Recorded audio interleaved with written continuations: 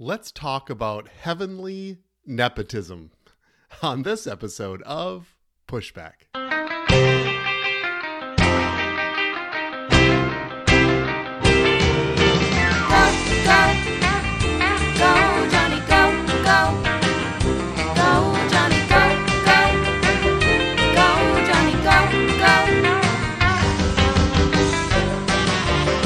If you're concerned about the direction our culture is heading, then maybe it's time to push back.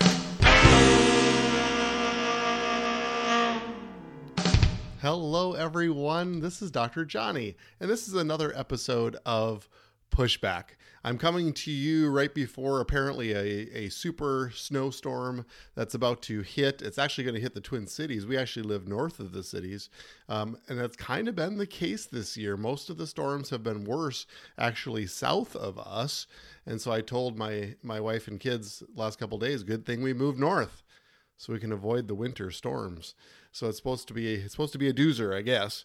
So we're kind of hunkering down and getting ready for that. And it's my pleasure to come before you again this week. I'm so grateful for you to spend time listening to my heart, listening to the things that concern us today, because there are plenty of things. I could have gone many different directions today, not coming very close to running out of topics. Today, though, I want to talk about something that kind of springboards off of last week's message that was entitled Revival of the Fittest, ? If you haven't heard that one, I encourage you to go back and listen to the podcast last week, talking about the exciting revival breaking out in Kentucky and that whole region now. Pretty exciting stuff for sure.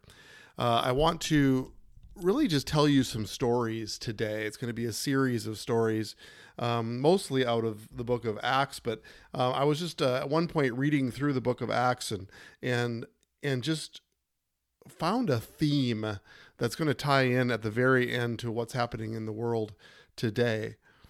And I want to tell a series of really supernatural stories. So let's get started, because I have a lot of ground to cover here. But it starts in chapter 7 with Stephen. And Stephen is saying, as he is being persecuted, you always resist the Holy Spirit as your fathers did, so do you. Which of the prophets did your fathers not persecute? And they killed those who foretold the coming of the just one, of whom you now have become the betrayers and murderers, who have received the law by the direction of angels and have not kept it. When they heard these things, they were cut to the heart, and they gnashed at him with their teeth. But he, being full of the Holy Spirit, gazed into heaven and saw the glory of God and Jesus standing at the right hand of God, and said, Look, I see the heavens opened up and the Son of Man standing at the right hand of God. And the witnesses laid down their clothes at the feet of a young man named Saul, and they stoned Stephen to death. And then chapter 8 goes on talking about how Saul is persecuting and pursuing the church, only for chapter 9 then to happen. And it says, Paul, as he journeyed, he came near Damascus, and suddenly a light shone around him from heaven.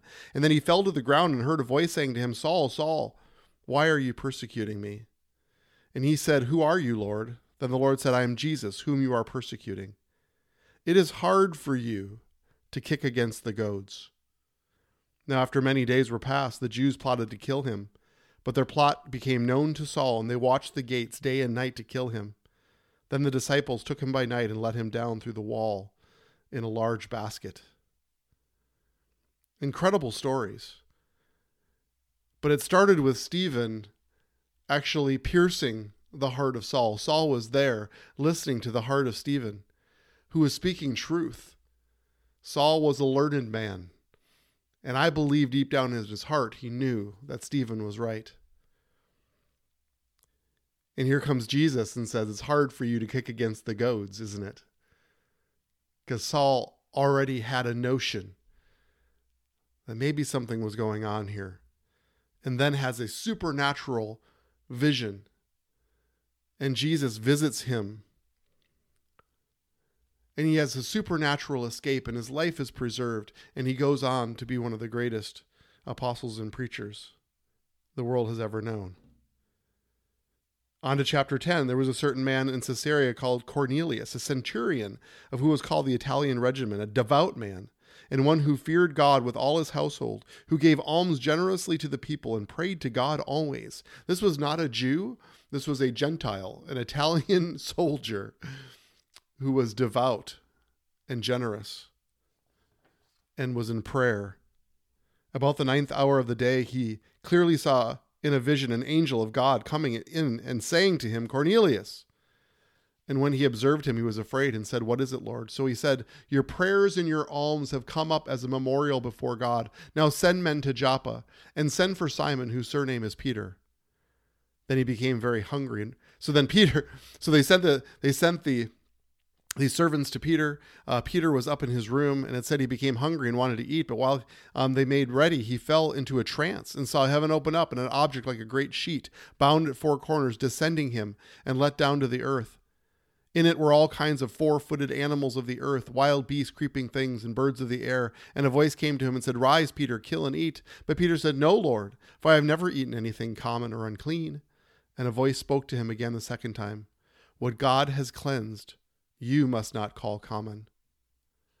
While Peter was still speaking these words, the Holy Spirit fell upon all those. So Peter came with the soldiers that were sent to go get him, and he began giving a message. And he wasn't even able to finish the message when this happened. The Holy Spirit fell upon all those who heard the word, and those of the circumcision who believed were astonished, as many as came with Peter, because the gift of the Holy Spirit had been poured out on the Gentiles also, for they heard them speaking with tongues and magnifying God. This was a non-Jew that was receiving the power of the Holy Spirit, as if the Holy Spirit, it was time for it to come on the Gentiles, and the Father in heaven said, who should I pick? And he picked Cornelius, a devout man, to be the demonstration of the outpouring of the Holy Spirit on all the Gentiles. Let's go on to chapter 12. Peter was therefore kept in prison, but constant prayer was offered to God for him by the church. And when Herod was about to bring him out, that night Peter was sleeping, bound with two chains between two soldiers. And the guards before the door were keeping the prison. Now behold, an angel of the Lord stood by him, and a light shone in the prison. And he struck Peter on the side and raised him up, saying, "Arise quickly." And his chains fell off his hands.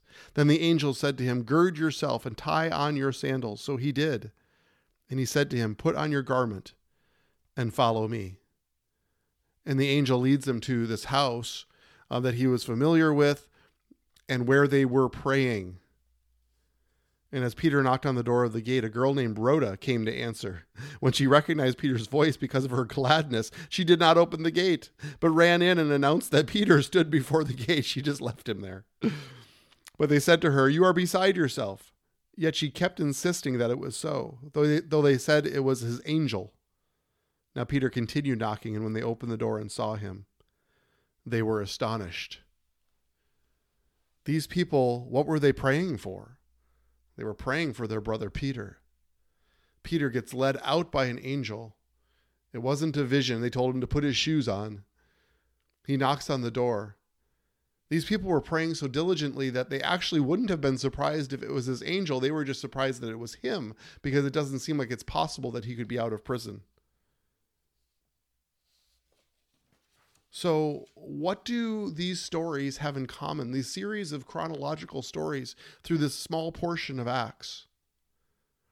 What they have in common is that every one of these stories has a heaven component and a human component. A heaven component and a human component. It actually speaks to the culture of a father. This podcast is all about culture and about the Father's heart for us. He's a good father. He loves his kids.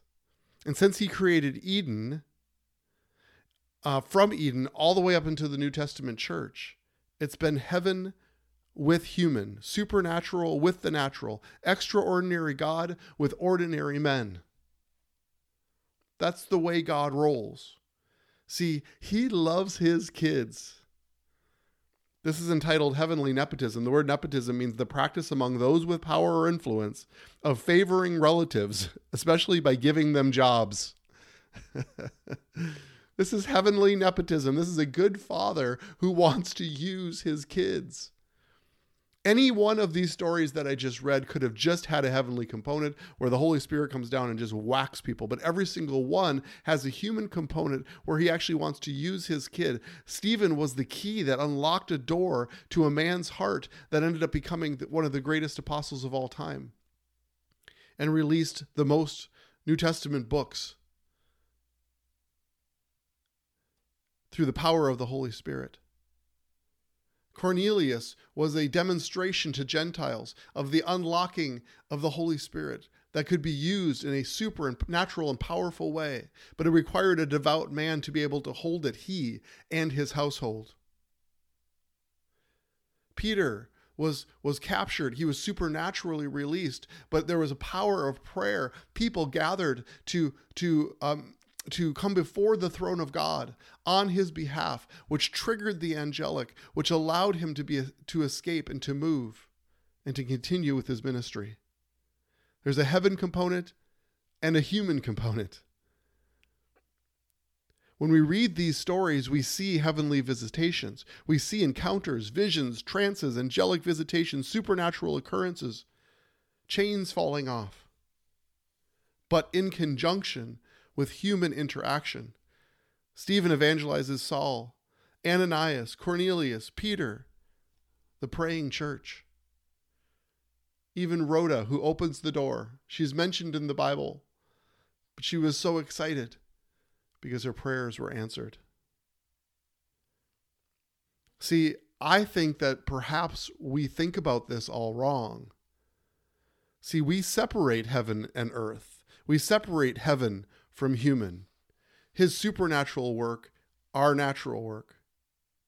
We have a dear friend that says we live as earthly beings looking for or hoping for a heavenly visitation. But we are actually heavenly beings having an earthly visitation. Can I say that again? We don't live as earthly beings looking or hoping for a heavenly visitation. We are actually heavenly beings having an earthly, hoping. Say that again. We are actually heavenly beings having an earthly visitation. See, it says in the Bible that I'm actually crucified with Christ. My flesh has been crucified. We have been raised in the Spirit through the power of the resurrection. And it says in Ephesians 2 that we are seated in him in heavenly places. Where? In heavenly places. That's where we're seated. Human in heaven. Heaven in human. See, we are one in our heavenly mission. We are one with him in our heavenly mission. Not heaven with human, alongside human, but heaven in human. We need to have a mindset change. Something needs to shift. Our Father loves nepotism. He loves to use his kids. He loves to give them and promote them in jobs because he has work to do. He loves to see us moving and manifesting in his Spirit. I've said it 1,000 times that we are the ambassadors of heaven, which means that that's where we're from. We're heavenly beings having an earthly visitation. I want this, and I hope that this shifts everything in your mind, in the way that we think. And if we truly are seated in him in heavenly places, then what can't we do? What can't we do? Jesus understood it when he said, you will do greater things than I have even done. And we get little glimpses of it in the book of Acts. Because of these stories, Paul was resistant. He was kicking against the goads. Cornelius was unqualified. Peter was trapped and imprisoned. And they needed heaven. They needed a heavenly part of the story. Heaven and human. What about a girl with an angelic encounter? Then Mary said, behold the maidservant of the Lord, let it be to me according to your word. And the angel departed from her. Then Joseph, her husband, being a just man and not wanting to make a public example, was minded to put her away secretly. But while he thought about these things, behold, an angel of the Lord, here comes heaven, appeared to him in a dream, saying, Joseph, son of David, do not be afraid to take you, Mary, your wife, to take for you Mary, your wife, For that which is conceived in her is of the Holy Spirit, and she will bring forth a son, and you shall call his name Jesus, for he will save his people from their sins. Joseph also went up from Galilee and out of the city of Nazareth into Judea to the city of David, which is called Bethlehem, because he was of the house and the lineage of David, to be registered with Mary, his betrothed wife, who was with child. So it was, while they were there, the days were completed for her to be delivered. And she brought forth her firstborn son and wrapped him in swaddling clothes and laid him in a manger, because there was no room for them in the inn. She probably was disillusioned. I looked up that they walked probably somewhere around 90 miles. They were tired. They were fatigued. There was an illusion that she was carrying a king, and yet she was in a stable, stinky manger. And then comes the shepherds. They were the lowest crust of society. So why would he pick them? And they came in haste and found Mary and Joseph and the babe lying in a manger. And now when they had seen him, they made widely known the saying which was told to them concerning the child. And all those who heard it marveled at the things that were told to them by the shepherds. But Mary kept all these things and pondered them in her heart. Heaven in human. Mary said, "Do it unto me," because the Father himself wanted Jesus to be conceived of a woman, born of flesh, so that his flesh could be sacrificed and his blood could be shed for us. But he needed a human. He chose Mary. He visited Joseph, who became her greatest advocate and did all that the Lord told him to do. When they were at the weakest and the most tired and probably doubting, in comes the shepherds, the lowest crust of society, to come and deliver a message of encouragement and edification. They needed heaven, but they also needed a human to deliver the package. So these are not fairy tales. We live heaven and human. It's the same team operating as one. We are pieces of his plan. We are central to his plan, and he wants to use us. And we should expect all of heaven.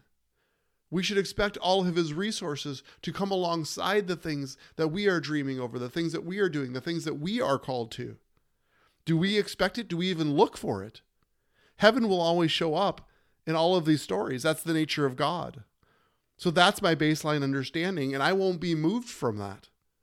I expect heaven to be an absolute partner, an absolute oneness to what we are doing here on this earth, connected to heaven and his plan and his will on earth as it is in heaven.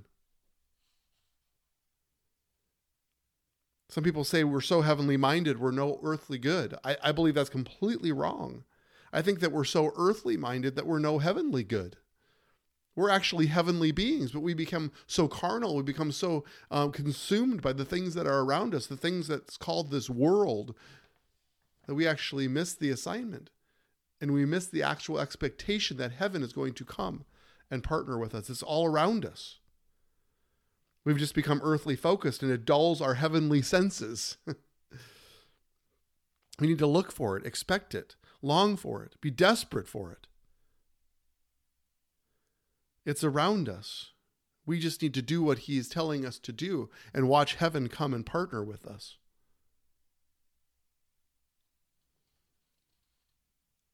We should expect to be used as the human in the story. Stephen, Ananias, somebody let Paul down the basket, Peter, Rhoda. I want to be one of the shepherds. I want to be the one that opens the door after my prayer and see the very thing that I was praying for. I want to do it when I'm just even minding my own business, doing the things that he called me to do. There have been times in the emergency department where patients have been sad and afraid, and I can partner with them and pray with them. And I watch the encouragement and And I even watched their heart rate and their blood pressure come down. Is that supernatural? It sure could have been. It sure could have been heaven visiting my earthly experience and partnering with me. So let me finish with one more story. This is a current event story. It all started Wednesday, February 8th, when Zach Meerkrebs, a volunteer soccer coach who had addressed the student body only twice before, gave an improvised sermon about love. He wasn't even the head soccer coach. He wasn't the assistant soccer coach. He was a volunteer soccer coach. He wasn't a seasoned minister or preacher. He'd only done it one other time. He said, "Some of you guys have experienced radically poor love," Meerkrebs, a tattooed 32-year-old with a penchant for kombucha, told the crowd. "Some of you guys have experienced that love in the church. Maybe it's not violent. Maybe it's not molestation. It's not taken advantage of, but it feels like someone has pulled a fast one on you." Then he uttered the invitation that ignited a movement. If you need to hear the voice of God, the Father in heaven, who will never love you that way, that is perfect in love, gentle and kind, you come up here and experience his love. Don't waste this opportunity. In kind of a final corny throwaway line, he said, "I pray that this sits on you guys like an itchy sweater, and you gotta itch. You gotta take care of it." Meerkrebs told this reporter that he was certain that he had, quote, totally whiffed the sermon. He immediately got off the stage and texted his wife, quote, "Latest stinker. I'll be home soon," end quote. But students at Asbury College, moved by his message, lingered. At first, he said it was just 18 of them who stayed back to pray while everyone else headed to class. But then students began texting each other, "You need to come back to chapel. Something is happening." Zach Meerkrebs. Maybe in the big spiritual picture, he's a nobody. But he said the words that sparked a revival that is still going on weeks later in Kentucky. Heaven in human. He was just doing what he was asked to do. Deliver a short message.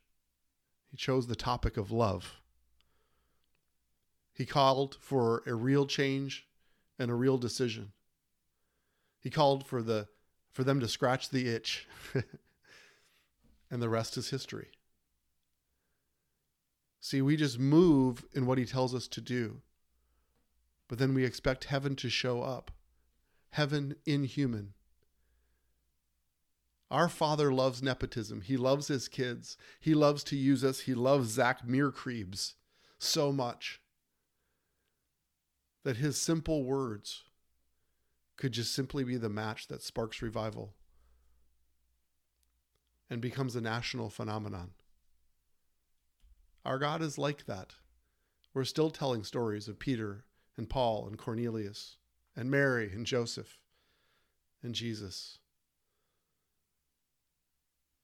It's because heaven shows up and he wants to use us and he wants to use you. We are the difference makers.